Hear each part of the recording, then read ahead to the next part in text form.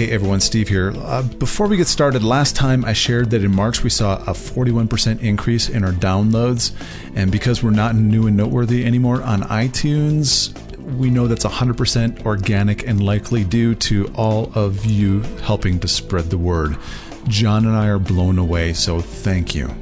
John and I have big dreams for this show, and last time at the top I mentioned 3 things that we're asking from those of you that want to see us increase our reach and have more than 2 shows per week: prayer, share, and feedback. Pray for us. Share what we're doing with people that you think would like us and give us some feedback. Share via social media, in person, via email, however you feel led. If you think about it, maybe write down 2 or 3 names that you think would like the show and let them know. If they listen to podcasts, awesome. It's easy to help get them set up. If not, then what a great way to introduce them to the world of podcasting than by walking them through subscribing on their phone, tablet, or computer. I just did this a couple days ago with a potential guest over Skype with his Android phone. Thank you in advance for those of you that are going to join us in April with prayer, share, and feedback. Thanks. As a leader becomes more secure, that lends itself to a humility. It lends itself to a transparency and authenticity that opens up relationship. And it absolutely one of the fastest ways to end that loneliness, because you're building relationships that are truly sincere. Welcome to Eternal Leadership, a show dedicated to equipping and inspiring leaders to accomplish what God has created in them. I'm Steve Ryder, and that was today's guest, Russell Verhey. Now, Russell is an executive coach and speaker here in Colorado, and my co-host John Ramstead brought him to the Coach's Corner to talk about loneliness in leadership and how to pull out of being stuck or feeling like you've plateaued. Here now is John with Russell Verhey on this edition of Eternal Leadership's Coach's Corner. Well, on this episode of Coach's Corner on Eternal Leadership Podcast, today I'm really excited to bring on Russell Verhey. Russell was introduced to me by a great friend, and Russell is just an incredible friend to leaders. He just has a passion to raise up and develop leaders, not only in this country, but around the world, working with teams. If you talk with Russell, you'll find out one of the most defining things about him is his marriage to his wife, Kathy, and his kids. He's been in business for a long time, 18 years before he moved into being an executive and leadership coach, working with leaders. So, Russell, welcome to the podcast. Great to be here. Hey, Russell, before we dive in, I'd love for you to share a little bit about your background in your own words and let people get to know you before we dive into some great questions we have today. You bet. I'm excited to be here and just excited to share, so that's a real honor. Yeah, I am a product of many different leaders' fingerprints all over my life, and it's looking back at my story over really my whole life and how I've been influenced, shaped, and really impacted by some key people, not just the messages that were spoken, but the models that they exhibited in my life, that I find that I have those same characteristics, whether I'm coaching with leaders or speaking to teams. I'm the product of the people who have influenced my life, and I just sense the call of God on my life as a steward to just bring that blessing and pass that along to other people, and so that really governs my everyday. And so it's just a real privilege to really do what I feel called to do, and really passionate and love to just literally meet with leaders and teams every day. You know, Russell, as you look back and you were, how all these influences in your life that have shaped who you are, what moved you out of running a company and doing what you've done in business into the world of being an executive coach? Thanks for asking. That was a really defining moment for me in 2010. I was running an office furniture business, and I was in the middle of an 80,000 square foot warehouse, and I was running teams of people, and I was at kind of a dark corner of the warehouse going back and looking at some parts, and I had one of these moments where I just found myself kind of at the end of like feeling this end of the season, where I cried out to God saying, "Oh God, I know that you called me to something more than this, but I have no idea how to get from here to there." And that began, that cry out 5 years ago began a journey for me to step into doing what I really felt called to do, which was really to work with leaders in a developmental way. And so I had some key folks that walked alongside of me during that transition season that helped guide me into doing what I have done now full-time for the last 3 years. And so it's really been an extraordinary story that in your 40s to be able to make a major career transition like that. Well, Russell, knowing you're a humble guy, so I'd love for the people listening to know that, Russell works with some of the just top leaders in the world in business and in ministry, bring that heart that you just shared to the conversation. So I'm really looking forward to diving into some of these questions here next. So now the first one, we talked about this before we started, and this is the question that you're going to be bringing up. It's amazing, the themes with all my CEOs and the coaching clients I work with and people I talk to in groups. This is definitely a common theme. So why don't you share the first question that came from somebody that we're going to dive into? You bet. One of the common themes that I see in working with leaders is that leaders are lonely. And so that in that observation, that really is the question, why are leaders lonely? And it'd be great to just talk about that. And hopefully this discussion will open up some awareness and maybe some ideas to help maybe end that loneliness for leaders. So Russell, let's say you're sitting down with a new client. They're in some kind of leadership role, management role. Maybe they're the CEO of a company, but not necessarily. And it becomes very clear to you that they have that sense, this awareness that it's lonely at the top. It's lonely in leadership. It's hard sometimes to confide to the people that are working for you, maybe your board, your peers. We always have this pressure that's put upon us by the world to look intelligent and smart, be decisive, have the answer. And that sometimes when we embrace that, it further isolates us. So how would you start working with somebody where they're in that spot? Yeah, what I've seen, there's a number of factors that really contribute to loneliness. And I think the better we have a handle on that, it helps define the issue and really get us moving.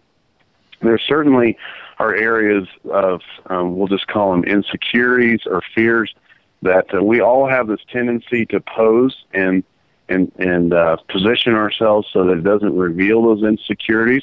And that certainly is a contributor. And that's kind of a core thing that as a leader becomes more secure, that lends itself to a humility. It lends itself to a transparency and authenticity that opens up a relationship.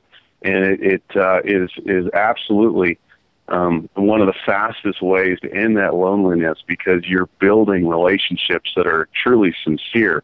So moving from the continuum of an insecure leader who's posing to a secure leader who can just truly position themselves just operating for who they are consistently from the inside out. It's funny you say that. When there was a company I was running, and we had a saying, it was "Don't be a poser." And somebody was moving into that. Right. Somebody was moving into that mode of little too much self-confidence or a little grandstanding. That's what we just say. We just start calling them out, poser. But we developed this great culture of trust and I guess vulnerability. We all knew each other very well. A lot of people find themselves though not in that culture, that environment. So where do they move to next? Yeah, the next piece or one of a key thing that isn't so maybe implicit or intuitive is just the area of objectivity, is understanding, just as you just take a second and survey the circles of relationships in your life. And this sounds so simple, but it catches leaders by surprise that they have very few people that they truly can be objective with.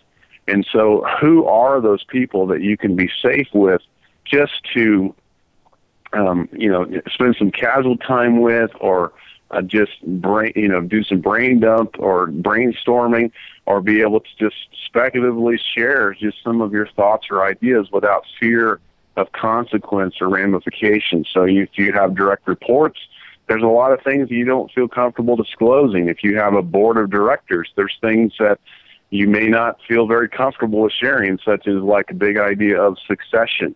I just don't know how much longer I can be in this role, and who do you talk to about that? And so the issue of who are the people that you truly can talk with objectively that also has a level of credibility that you can trust is a significant issue for many leaders. You know what I find when I talk to people and really ask them questions about who do they know that's in that category? You know, a lot of times off the top of their head, they're not thinking of those relationships because sometimes we just find ourselves too busy or we just haven't focused on it. And if you really just sit down and ask yourself, who's in that category? I would guess most people can probably come up with 3 to 5 people that they could have those safe conversations with, but they've never really engaged that as an active part of their life. Mm-hmm. That's right. So, if somebody's stuck though and says, I don't know who I would turn to. I don't know who I could have just a safe conversation with. They could always hire a coach. That's what keeps you and I busy. That's right. What are some other resources that could be available to them? What questions could they ask themselves? You bet. I would start with the people that most leaders, or at least the leaders that you and I are working with, many of them are fairly seasoned. And so to invite them to just go back in their kind of Rolodex of experiences and different seasons and times, there may be some folks that as you begin even asking the question, who are the people that I trust? Who are the people that are credible? Who can bring a fresh perspective into this? You probably have somebody that you once shared maybe a close relationship with, but either because of a move or a job change or some sort of transition, that you just have lost contact with that person, or it's not a regular relationship that maybe it's been a year or 2 or 5, but it's amazing with that kind of level of depth of equity of relationship, you can tap right back into that and just being proactive by reaching out with folks that maybe you already have that level of relationship with. Well, and I think in addition to that, there's a word you brought up a number of times, trust. And imagine what it would look like if you had a culture of a company. A lot of people feel lonely because they don't trust the people around them to really share some of these things, to be vulnerable and to open. So picture what it would look like if you had a culture where anybody who was senior to you or a peer or junior to you, you could have a conversation, be open, be vulnerable, in a way that was productive, uplifting, and in the spirit of moving you forward and the company forward. What would it take to create that kind of culture?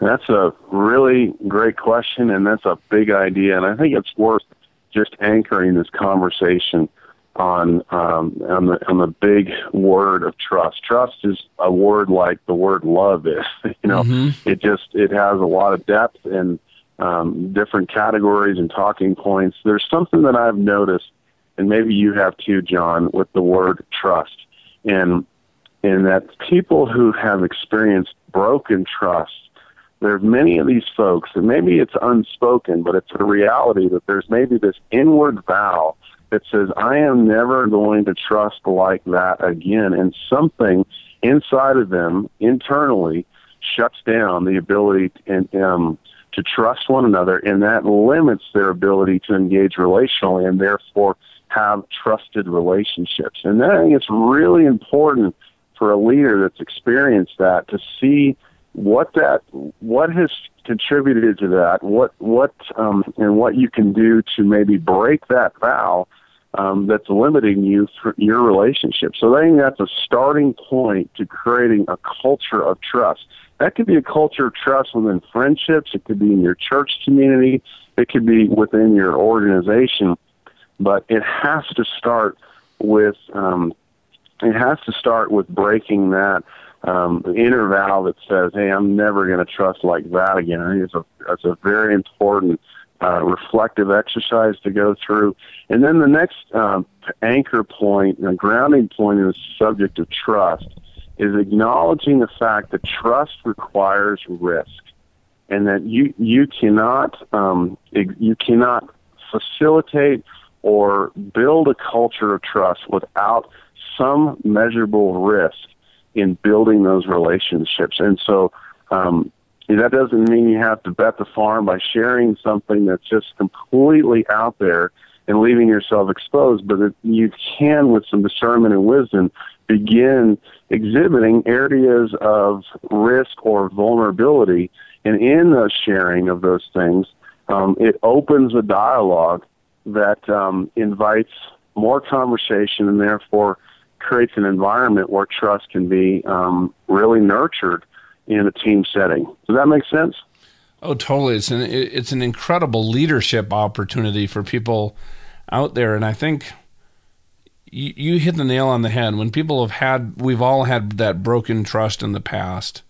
And all of a sudden we have these limiting beliefs that we create in our heads about how this might play out. And I would recommend a great tool for people. I call it being self-deceived. And there's a great book called Leadership and Self-Deception that really talks about these mindsets and how we take these experiences from our past, which are really limiting us from being not only effective leaders, building trust, being willing to take, small risks. It's like, building putting a ladder up the wall. The first, getting to the first floor is easy. And then you keep building this, but you have to be moving forward in that direction. So sometimes people just need some tools, or maybe a different way of thinking or mindset or some clarity on some practical things they can do to just start moving in that direction. Because if you really feel lonely and you sat down and just looked at the organization that you're in and just ranked on a scale of 1 to 10, what's the level of trust in this organization and I have in it, my guess would be that it would be a pretty low number you'd put on that. And you got to start somewhere. It's so true. That's just a comment about that, because last year we just finished a reflective time. I facilitated about 20 off-site retreats for organizations, and I usually start those off-sites with a benchmarking exercise that I allow everybody to weigh into. And the benchmarking for teams is where are you at on these 4 benchmarks? 1, the lowest means you're a static group. The next group is you're more of a tactical, let's just get things done. 3rd is a strategic group that you're thinking about better ways to get things done, and 4th, and the most dynamic is you're a missional group, where you're really aware of the why, and you almost have the heart in front of you all the time, and it's just a very dynamic environment to work in. And so those 4 benchmarks in 4 categories for leaders and the teams, I ask them, where do you see this team at? And it's always surprising for the leader in the room to kind of get a reality check to sense where they're at, how many of the people will say, hey, we're just really static, or maybe we're tactical. And so I just give that as an illustration that it's easy for leaders to presume trust. It's easy for leaders to presume they do have a culture of health and transparency and authenticity. But if you even have the courage to invite the dialogue with the teams, you may be caught by surprise. And that doesn't mean you shouldn't engage with that. It's just, it gives you an indication, hey, this really needs to be a priority, and we need to focus on this to build a healthy trust culture. That reminds me, we could have a whole nother podcast on this. Is just, it's in the world of trust, but just the fear of feedback. There's a lot of people in leadership, they don't want to put the question out there because they really don't want to face what the reality of how people are viewing what they're doing or how they're doing it, or what the real culture is that they've created that could be different than what's in their head. So, well, to build on this, the second question that came in really talks about a theme that I know you do a lot of work when it's just being stuck in your head. This is from a leader who says, everything in life is going well. I had him describe where he was at. He says, I feel like I'm at a plateau. And those energies and passions and vision that just fueled the early part of his career is not there. And, if people think back, I'm sure there's a point in your life, whether it was, in athletics or early on in business or with your marriage, where you just couldn't wait for the next task to do, something that was rewarding, and you're not there anymore and you feel stuck. So when you're working with leaders they're stuck, Russell, where do you start with them? Yeah, that's a great question. There's a number of different approaches to it, but ultimately it requires some level of reflection, and it has to go back to what was that vision that started you down this path, and how where are you at on that path, and how is maybe where you are today different than where you thought you were going to be today. And that kind of discussion begins to surface. Something that leaders don't often talk about or have the environment to talk about is the area of regrets. What are the regrets that you've experienced that maybe you just stuffed some of those things away?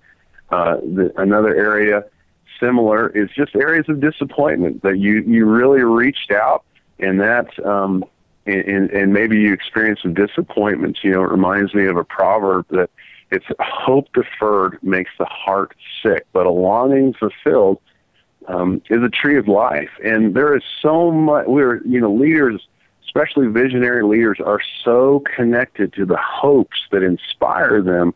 And man, if any one of us have stepped into something that's truly visionary, aspirational in that way, and suddenly some things happen that just did not turn out like we hoped or expect, it has the possibility to defer hope, and it creates a sickness inside of us. And so that's something that needs some light. It needs some light. It needs some room potentially for some healing.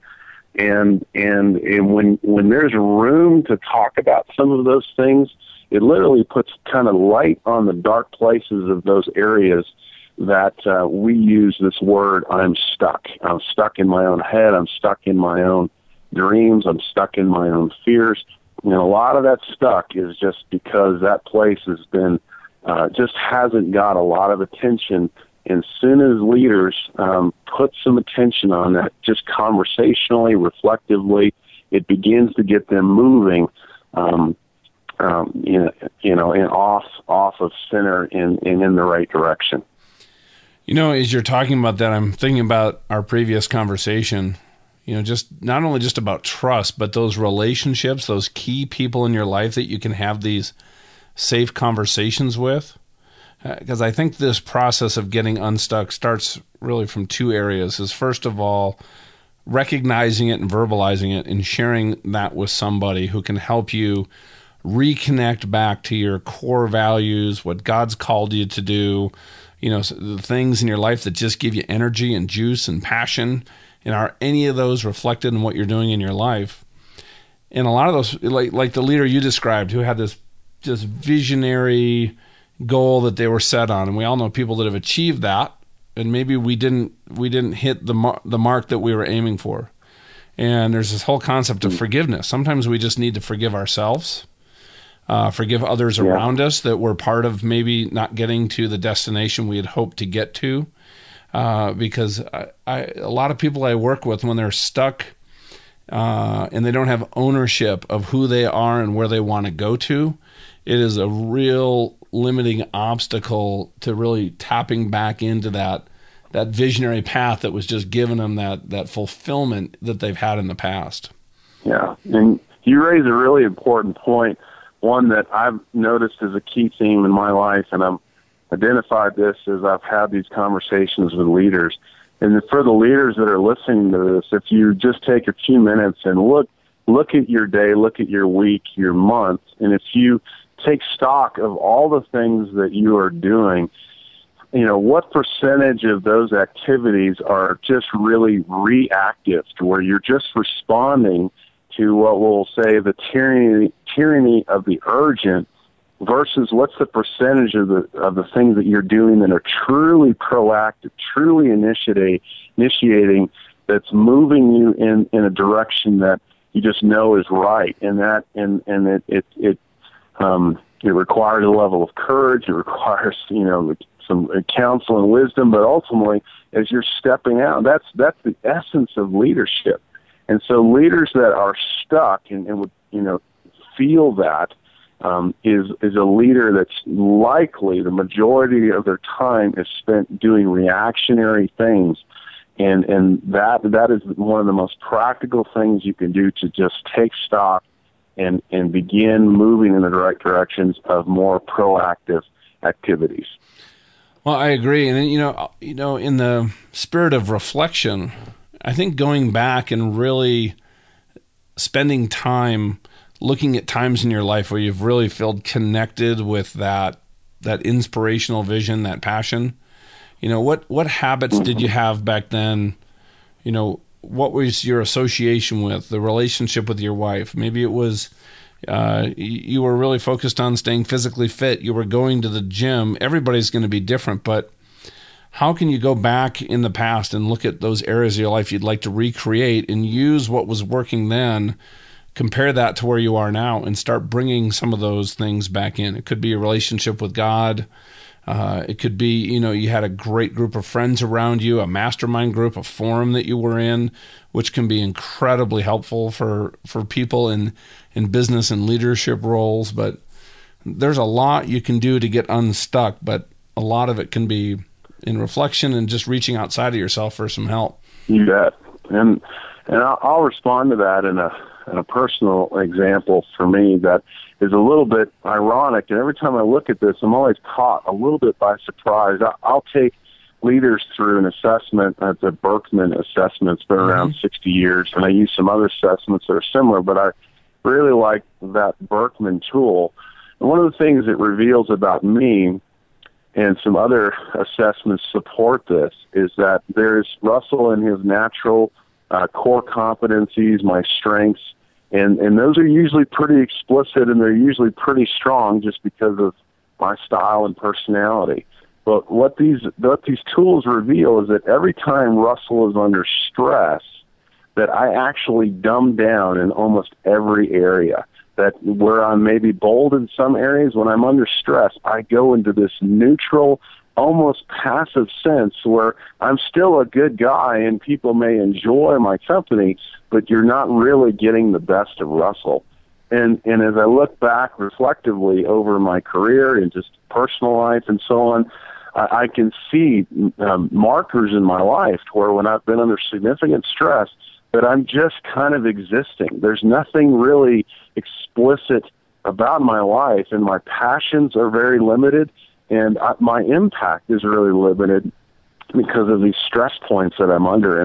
And so that makes me really have to identify what are the stress points that are keeping me from truly stewarding what I feel God's put inside of me to give to other people. And so, so this is just in that story, just to have leaders think about what are the stresses that are in their life and what they can do to really mitigate some of those things that may keeping them from truly exhibiting their passions in their everyday. When you're in those stressful situations and, your body reacts physically, it produces adrenaline, which definitely changes how your brain processes things. And we go back to some base instincts, either fight or flight or become a peacemaker. And what I have found helpful in those situations is actually, when everything's going on, ask myself, what do I really want out of this situation? Is it that I just want to win? Great. Do I just want to get my way? Do I just want these two people who are arguing to get along? But if I actually just go down and say, what do I want? You can even link that to say, what has God called me to do? How does this link to what he's put into my life? And just stay focused on some of the things that are not emotionally tied in, which creating these sometimes a physical reaction. But if you can just get to that core piece, sometimes that can completely change a dialogue, a discussion, a communication, both internally and externally, that you have with yourself, because now you're focusing on what you want that's actually going to be moving you forward versus just being in the moment, which is causing you the stress. Yeah, absolutely. Yeah, and just to go back, understanding the stress points and really just a quick, evaluation. and is something we all need to do. But, I don't know, maybe for you can relate to this, John, as well. So there's sometimes in my own head, I can't even get out of my own head, that I've got to have somebody who knows me, that I trust, that can just give me a quick, just even a quick comment, quick feedback, or just a quick fresh perspective on something. Man, it just does something that snaps me to attention, that unless I have somebody in my life that's speaking into my life, I just don't know if I can get there on my own. I've found the same thing. I think that's a great point. So, Russell, as we wrap up here, as we've talked about, really building trust so we're not lonely, and tapping into our passions, and any final thoughts here as we wrap up? You bet. These big themes of leaders are lonely and being stuck in your own head. It's the fastest way that you can get moving on that is just really identify the couple of key people who can walk with you, through this season. And so I would just encourage those that are listening just to take stock of the relationships of the folks that are in their life, and just as soon as you finish this, text them, email them, give them a call, and just reconnect with those relationships, because those friendships are really a gift from God. They can really help you become the leader that God's called you to be. That is great advice. I would love for anybody that does that. As a leader, it's about taking action, doing something when you hear a great idea. With what you just shared, Russell, if somebody just reaches out to reconnect with a mentor from the past, or somebody who's been a part of their life, to help build that back up, let us know what happened. Share that with others as a way to encourage them. We'd love you to go to eternalleadership.com and go to this Coach's Corner episode here with Russell. Post those comments. We'd love to see them. And Russell, how can people get in touch with you? You bet. Thanks for asking. Our website is leadersadvance.net. And we're based in Colorado Springs, but we work with leaders around the country and even around the world. Thank goodness for Skype, right? And last week I was Skyping with my good friend and pastor from Berlin, that they lead one of the largest evangelical churches in Germany. And so, just with whoever's listening, wherever you are in the world, if you need a friend or a coach, then reach out. Russell at leadersadvance.net. Thanks. Great. Thanks, Russell, for your time, and I really appreciate it. That was fantastic. If you'd like more information about John or Russell's executive coaching practices, would like to schedule a complimentary coaching session with John, all that and more, just go to eternalleadership.com/035. We'll have all that and more in our show notes, eternalleadership.com/035. A quick way to get to that page, if you're listening on your smartphone, tablet, or computer, is to click on the link embedded in the description of this MP3. Since most of our listeners listen on iPhones or iPads, if you go and click on the logo of this episode, you'll see it right there. If you're viewing the episode list in the podcast app, it's the little I on the right-hand side of each episode. I love that feature. Next time on Eternal Leadership, author and blogger Kevin Adams. God had to strip away everything from me that I had built up. You can call them strongholds or whatever they are. They are landmines left over, and they need to be cleared out. But the opinions of others was very difficult for me to get past. And so it's just this continued journey towards sonship and being joyful about every day and truly living what the Bible teaches us to live. And so, but in that, there are so many tests. Kevin talks about losing his business, multiple homes, cars, all his material possessions in 2008, and how God used that to draw him to a deep place of relationship and contentment in his faith. We loved this conversation. Don't miss it. For John Ramstead, I'm Steve Ryder, and thank you for listening to Eternal Leadership.